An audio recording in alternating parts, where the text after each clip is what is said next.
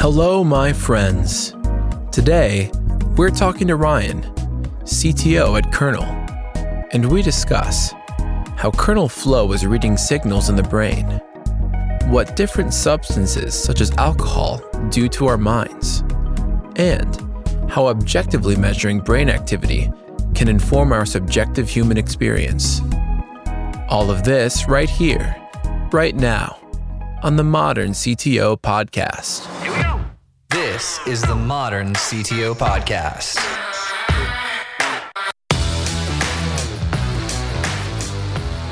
Hey, Joel. How you doing today? Good, thanks. How are you? Well, I'm doing pretty good. There is a mouse in the studio today. You may see me jump up at some point. I've got a bucket, and I'm going to catch this mouse. So we may have a guest appearance, is what you're saying? Yeah. I told my wife, I said, he's not going to come out until the cameras start rolling. He's a popular mouse. Well, all right. I'm going to give you my quick background. Okay. Just so you have some context about where my experience is at and all of that. And then we can learn about you, learn about Kernel, what you guys are doing with Flow. So the abbreviated story is a software developer for 17 years. So I went from individual contributor to building a team to teams of teams. And I did that for, rinse and repeat for a while. And then I started writing and sharing what I learned. Here's the mistakes I made. Next generation, don't make these mistakes. And that turned into a blog, turned into a book, turned into the podcast. So I kind of went from software engineer to podcaster to podcast production company owner. That is my trajectory. That's how I got to this call today, man. Cool. That's quite an evolution, I would say. And I'm guessing when you started 17 years ago software developing, this is not the end point you imagined. No, I'm not a billionaire yet, so. Okay. Yeah. Still working on it. Cool. Well, I can tell you a little bit about myself. So yeah. I did a PhD in electrical engineering at Columbia. And in that, I was developing custom camera chips that look at not the color of light, but the temporal properties of it. So how it changes over time. And these timescales are really short, on the order of nanoseconds. And the reason this is interesting is because a lot of biological molecules have properties that can be measured optically through these very short timescale measurements. And so it's a technique called fluorescence lifetime imaging, and it's all based on time of flight measurements. So I had a PhD basically designing custom time of flight chips. And in that, I kind of learned everything from the device layer. So how the PN junctions of diodes that detect the light all the way up to the software layer work. So kind of everything in between, designing the circuits, designing the boards, writing some low-level firmware, writing software. So it gave me this really broad experience to start out with and kind of a good understanding of whole systems. From there, I had a short time at Intel working in their research labs on some biosensing platforms, and then went on to a startup called Quanergy where I was developing a LiDAR sensor. So going back to my roots and what I did my PhD on and doing time of flight measurement. We send these pulses of laser light out and see how long it takes to come back. So we know the speed of light. That's why you're measuring them. Yeah. I was like, why would anybody care about why light changes on a nanosecond level? So in LiDAR, that's kind of on a microsecond level. So it's different time scales, but same principles. So you're pulsing laser light and looking at microsecond time scales. So I worked there for a few years, developed some detector technology, built up a team, kind of grew that kind of detection team up quite a bit. And then I was approached by the team at Kernel and Brian Johnson, who had this idea of measuring the brain using time of flight on the nanosecond timescale again. So going back to these shorter timescales that I had done my PhD on. And so the concept is you put in a pulse of laser light and you look at how that light changes over time for this, short, few nanoseconds.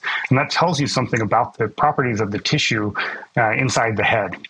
And you can, by detecting changes in those properties, tell what parts of the brain are active in a certain time. And this is kind of a well-understood phenomenon. It's been around for many decades, but it had previously existed as kind of racks of equipment in a research laboratory and never as a integrated device. And so it sounded like a challenging problem. And I had the right skills. I had the experience building the teams and kind of decided to join and start start helping build up that technology and figure out what exactly to build and how to build it and what the right technology stack was, and everything along the way to get to what is kernel flow today.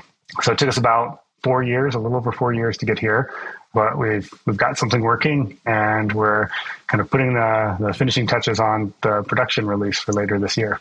What can I do with it?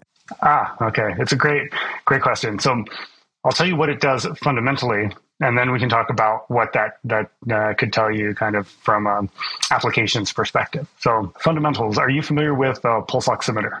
So you may have like a smartwatch that has like an SpO2 sensor in it, or if you've gone to the doctor or hospital, they clip on your finger. That's a pulse oximeter. It's measuring the oxygen in your blood. And so fundamentally, what we do with kernel flow is we generate a map of blood oxygenation across the entire brain. So we're seeing small differences in oxygen in your blood throughout the brain. And what that tells you is what parts of the brain are active. So as the brain does work, or parts of the brain does work, those parts need some oxygen in order to do the metabolism, to fire the neurons to produce the function. So kernel flow measures that change in oxygenation. And, this is what's called a hemodynamic measurement. So we're looking at changes in hemoglobin oxygenation. So, the hemoglobin is the thing that carries oxygen around in your bloodstream. And we're measuring how much of it has oxygen versus how much of it doesn't. And we use a technique called near-infrared spectroscopy. So we use 2 wavelengths of light, which is a spectroscopy component, and it allows us to differentiate the oxygenated versus deoxygenated. So high level, we're measuring blood oxygenation as a map of your whole brain. And, what you can do with that is you can start to ask questions like, what is my brain doing when I'm just sitting, kind of daydreaming, staring off into nothing? And this is what's called, resting state. This is what the brain looks like when nothing is going on. Resting brain face. Yeah, resting brain face. and so it's just like one very simple example. Another is, I think you probably saw some of the work we've done, like playing video games, right? So like what is happening in the brain when a person is playing video games? And we have this hypothesis that we would see actually almost the entire brain light up. Like you're using so much of your brain playing a video game. You're using your motor cortex to control a mouse or keyboard. You're using your prefrontal cortex to plan out activities and how you're going to move or what your next point in the game is. Your visual cortex is lit up as it processes all of this, visual information coming in. The parts of your brain handling auditory or processing sounds, like trying to, a lot of games use spatial audio type tricks to give you signs and cues for what's happening in the world you're in.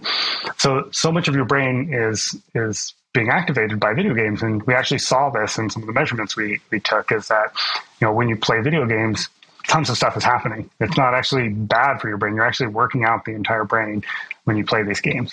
And those are just a couple of examples. I mean, we could probably talk all day, like, could you measure the brain while doing X? And the answer is probably yes. And one of the things that kernel flow enables is asking questions in a new way, because it's now a portable device and you can kind of use it in more naturalistic environments. And we could talk a little bit, if you're interested, in kind of what the legacy devices, what the whole history of functional brain measurement was built on, and how those don't really quite provide the same type of experience. So you took something, made it better, portable, and you're doing an infrastructure play where you're building these electronic infrastructures that people can then build applications and things on top of? Yeah, I would definitely call it kind of a platform play where you've built this. The best analogy I have is like, it's like the iPhone, right? Like it's the hardware technology that's needed to enable so many new applications.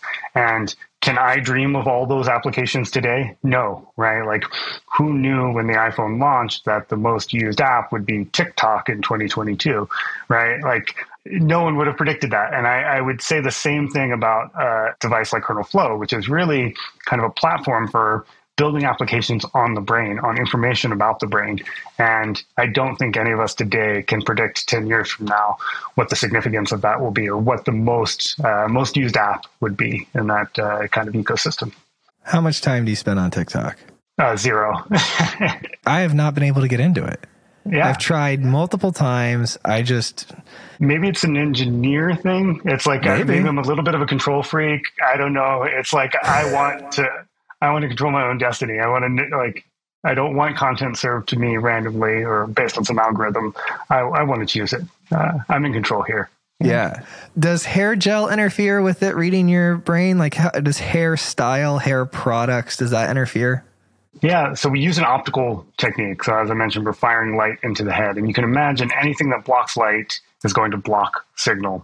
And so hair is one of those things that's a little bit of a challenge for us. Hair gel, I think the only problem it would cause is that it makes the hair kind of clump together more. So you kind of have a harder time fighting through it.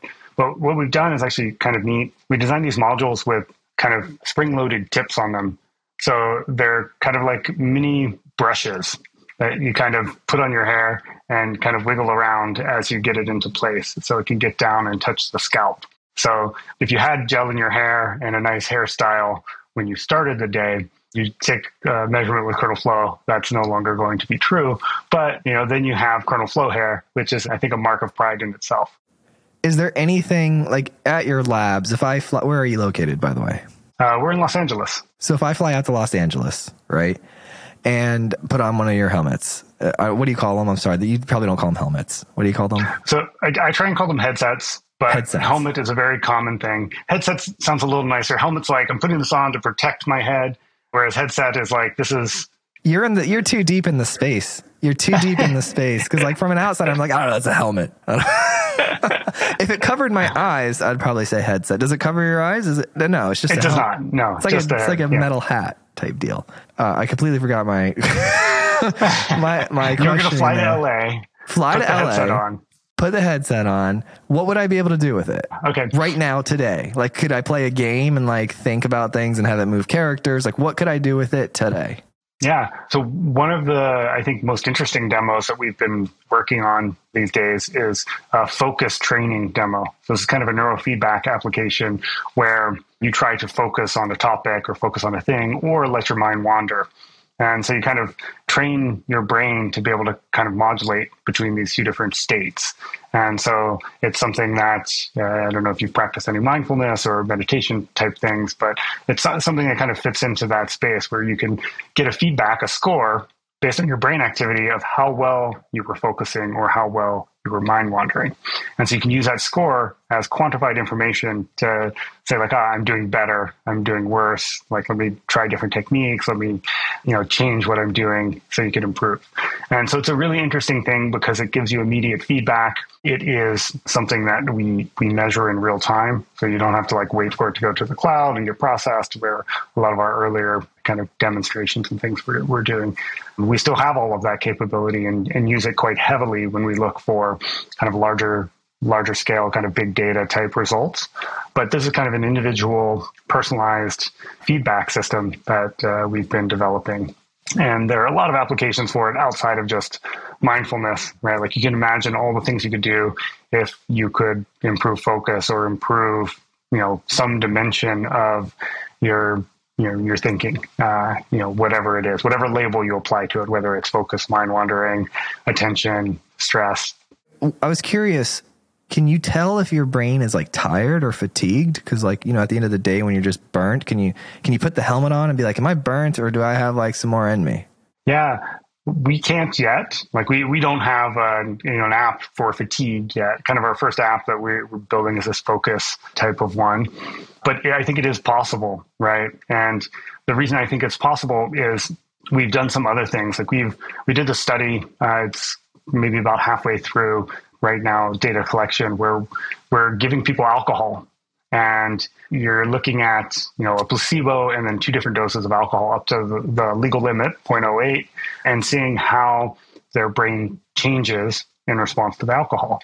And what you find is that there are some compensatory mechanisms. So you see the brain activating parts of it to overcome alcohol to an extent.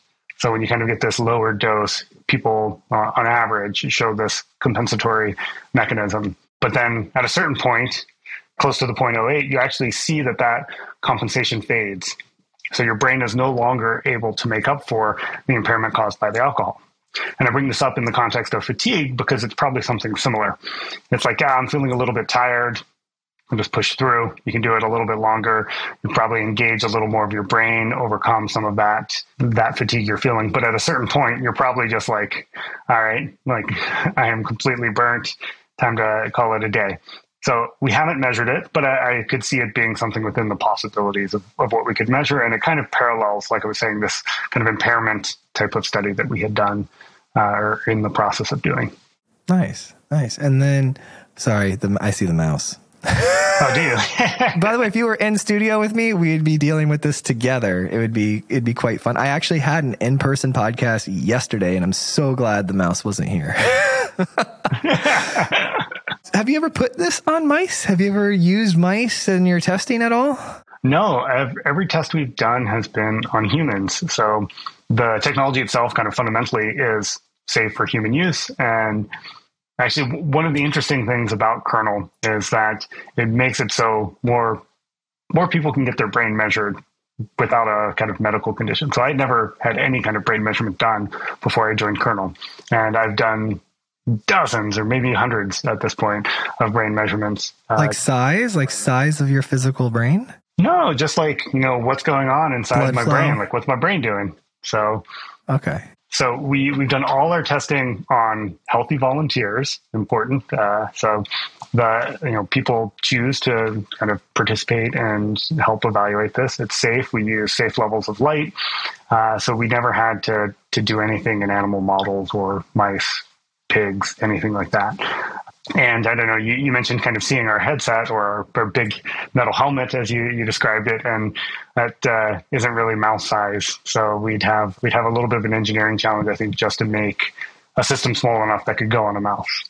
Oh man, have you found anything new or interesting about humans in all of this research? Yeah, that's a good question. So we've had the technology online for a little over a year. And a lot of that time has been doing things that have already been done. So what we call validation tests. So showing that our system can reproduce the same results that others have gotten previously. The one kind of exploratory thing that we started doing was this study with ketamine. So we had a partner who sponsored a study on looking at, could a person wear Kernel Flow while experiencing a psychedelic experience? And we chose to use ketamine for that because it is probably the most easily accessible psychedelic. We went through the FDA and had an ethics review board kind of oversee the study and did everything the proper ways, but it's still a lot easier than going to one of the more intense psychedelics. So we looked at in healthies, healthy individuals, what does ketamine do to the brain? And we had a small study. It was only 15 people, but we saw some interesting results from that. And we're going to share, I think, next week at a conference, some of the preliminary analysis. And then probably later this fall, we'll release a paper on some of the findings that we had from that ketamine study. So it looks promising. I don't want to reveal any results right now. But we are on the verge of maybe seeing something new for the first time with Kernel Flow. And part of that is enabled. I mentioned before, if you kind of look at the legacy devices that were used to do these types of measurements, they all exist in kind of research settings, hospitals, big rooms that are dedicated to these types of equipment. And we just took our device to a clinician's office in Marina del Rey, who treats patients, and they are able to kind of look out over the ocean and like be in this very comfortable, more natural environment, like, calming, a great place to have that type of treatment done. So we took our device there and did all of our measurements in that setting, and we're able to record data in a relatively short amount of time and get some information about what's happening inside the brain when a person is experiencing a psychedelic trip due to ketamine. And so you're watching the blood flow during the trip. Yeah, exactly. And it's not just blood flow. What we're looking at specifically is how different parts of the brain activate in different sequence or with each other. So some parts will be kind of synchronized. They'll be activating in tandem and others will be asynchronous. And so you can kind of look at how these different parts of the brain are connected and working together. And that tells you something about what's going on in that person's state of consciousness or whatever it is that is being represented by those what are called networks, brain networks. So then that's your software sitting on top of the physical device. Just the physical device only measures the oxygen in the brain and the location of the oxygen in the brain. And then all the other interpretations, sequence of what areas are firing, all that stuff is in the software layer. That's right. Yeah. So we have a team of neuroscientists and data scientists that kind of take both like the understanding of what the brain does and how like the function is understood from a scientific perspective, and then kind of apply data science techniques onto that understanding and the data we've collected to try and draw conclusions. So it's a really, our team is so talented in, like 13 different dimensions from, as I mentioned before, kind of the device that we start with all the way up to analysis layers where we're doing like machine learning and looking at ways to infer information from the signal we measure. What about, like, have you ever noticed that people could do something physical that changed the results somehow? Like if my breathing pattern changed over the course of the measurement, like how any sort of physical change in my body would also affect what's going on in the brain? Yeah, so these are what could be considered as confounds. So you would say, like, how do you know it's brain activity and not just, something due to change in respiration? And there are a couple of ways. So one, we have one heart and one set of lungs. So changes in respiration or heart rate, like pulsing, those are global changes. You tend to see them everywhere. So it's kind of a common mode signal, if you were to think of it that way. The other way is by looking at the frequency content of these different signals. So you know that respiration, I think, adult humans are something like 15 breaths per minute or somewhere in that neighborhood. So you know the frequency of respiration, the frequency of heart rate, right? Like, resting heart rate somewhere in the 60, 70 beats per minute. And so you can use that information to kind of look at the frequency content of the signals you measure and kind of isolate what is coming from different parts of it. And then you can intelligently kind of pick that out and say, like, this is not due to the brain. This is. But the biggest thing is that really being able to measure these maps gives us an idea of these global patterns, so we can see what is common mode due to kind of our cardiovascular system and what is differential due to kind of changes in brain activity in those regions. Can we take a look at some of this stuff? Can I pull up like a website or something? Sure. What's your website? Kernel.com. All right, let's make this bigger. Oh, it looks much nicer. Yeah. The version we're about to release is even, I think, looks even nicer than that. But these 3 still images here are pretty interesting, and I can talk to those quickly to kind of give you a sense of what the data looks like. Yeah, it looks like heat map for people that can't see it, which they should go watch on YouTube. It looks like a heat map of the brain along with some charting of whatever that is. You'll tell me. Ketamine dose? Yeah. So this was a pilot we did before we did our 15 ketamine participants. And what we did this pilot for was to see if we could kind of measure the difference between before and after administration of ketamine. And on the leftmost figure there, what you see is this brain map that I was telling you about. So this is a functional connectivity map. So we've identified or kind of carved the brain up into 100 different regions. And then we look at how different regions are correlated with one another. And the strength of that correlation is represented here in this map. And then once ketamine is administered, we look at how the strength of those correlations change. And so if you look at the after ketamine takes effect, what you can see is that there's a decrease in activity in a lot of these regions.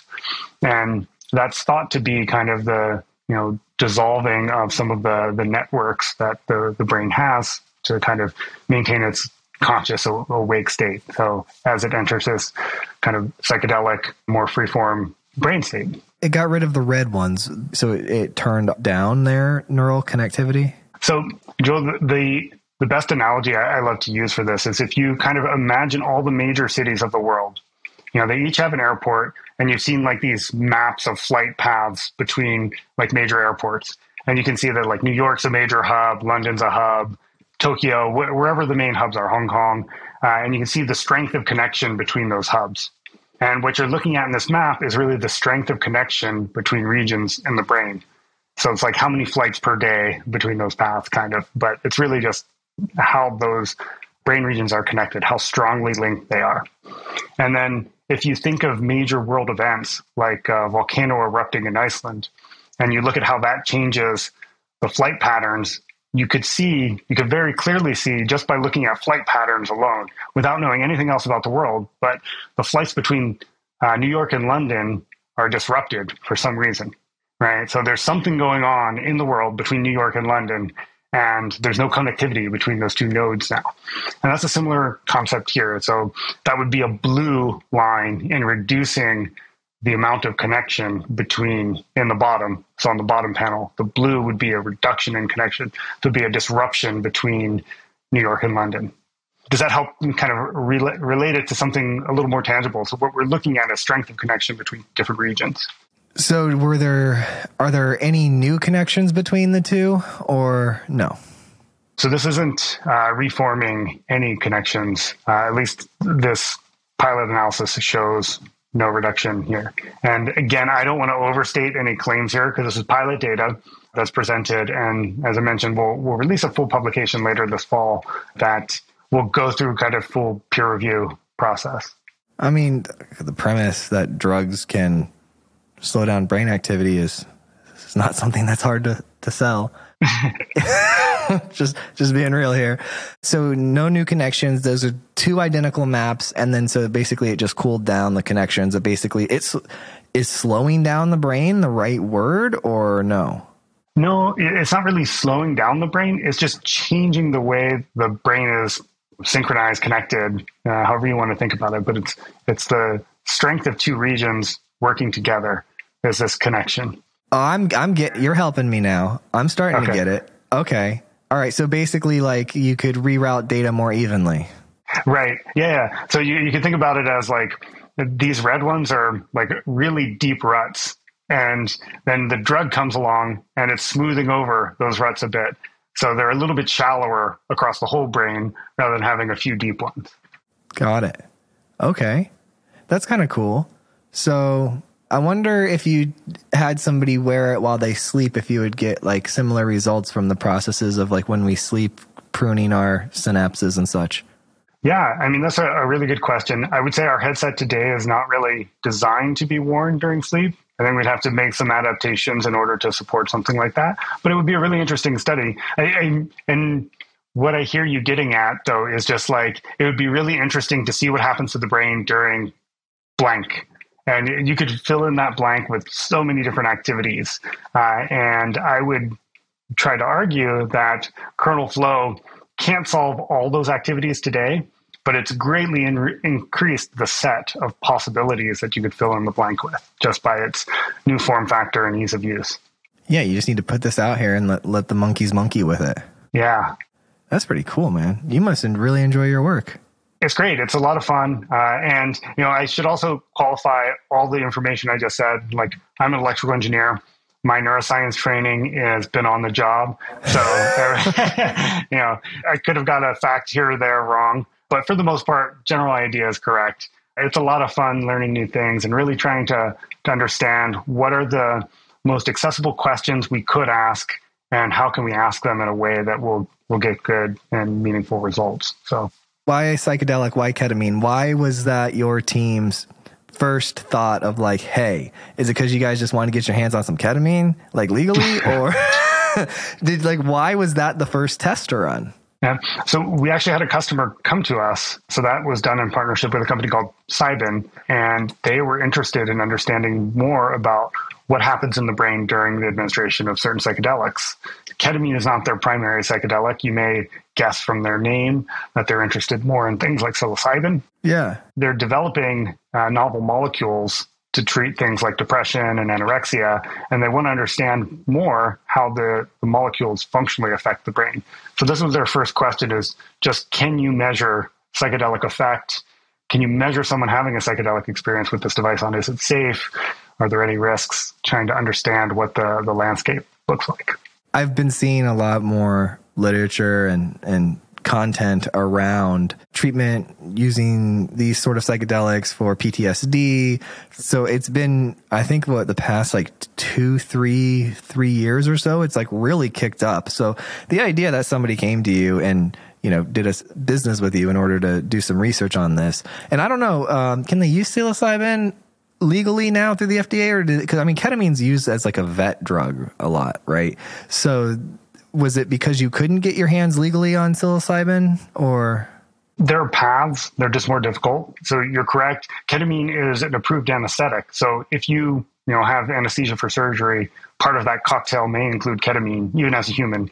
And it has also been approved in a form, S-ketamine, for the treatment of depression. And so it's like a nasal spray that's sold.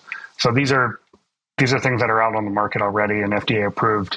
Psilocybin, it's more difficult. It's a controlled substance. So there's a lot more approval and work that goes into doing it, at least in the US. So as a first kind of starter psychedelic, ketamine in the right dose. So you don't want to go to full anesthetic doses. Otherwise, person just goes blank.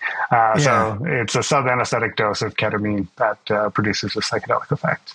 Nice. What do we want to get out there to the world? We have like 6 more minutes or so here. I want to make sure if there's any call to action for you guys or any publicity type stuff that you want to get out there, that we do that. Yeah. The big call to action for us is just, if you are working on something that affects the brain and you want to measure what that effect is, and you want to measure it in a quantified way, then, come talk to us. We're very interested in partnerships. We have a lot of things going on with other drugs that are legal in most states in the US, and drugs that are used for treating certain conditions. So all those things are not yet public, but they're in discussions and things that we're planning in the background. I mentioned alcohol as kind of an easy, accessible starter drug. Again, have some alcohol, we can go buy it off the shelf and administer it safely. Again, under oversight of a ethics board. So we're always doing our experiments on humans in a safe and responsible way. So to date, I would say a lot of things that affect the brain have been built on subjective measures, right? Can you tell me how you feel after I administer this drug to you, or after you take this treatment, or you play this video game, or whatever? Can you tell me how fatigued your brain feels today? And at Kernel, really what we want to do is take the subjective out of that and bring in an objective measure, which is directly from the brain. Right? So a lot of things, to get these subjective measures, you're using proxies. It's like a survey or questionnaires, or looking at things like, your heart rate, how your heart rate changes, and saying something about how maybe your focus or attention is. And what we want to do is get away from proxies and get straight to the source. Right? So much of what makes us who we are and makes us unique as individuals is in our brains and how our brains respond to things. And, we'd really like to get there and quantify that.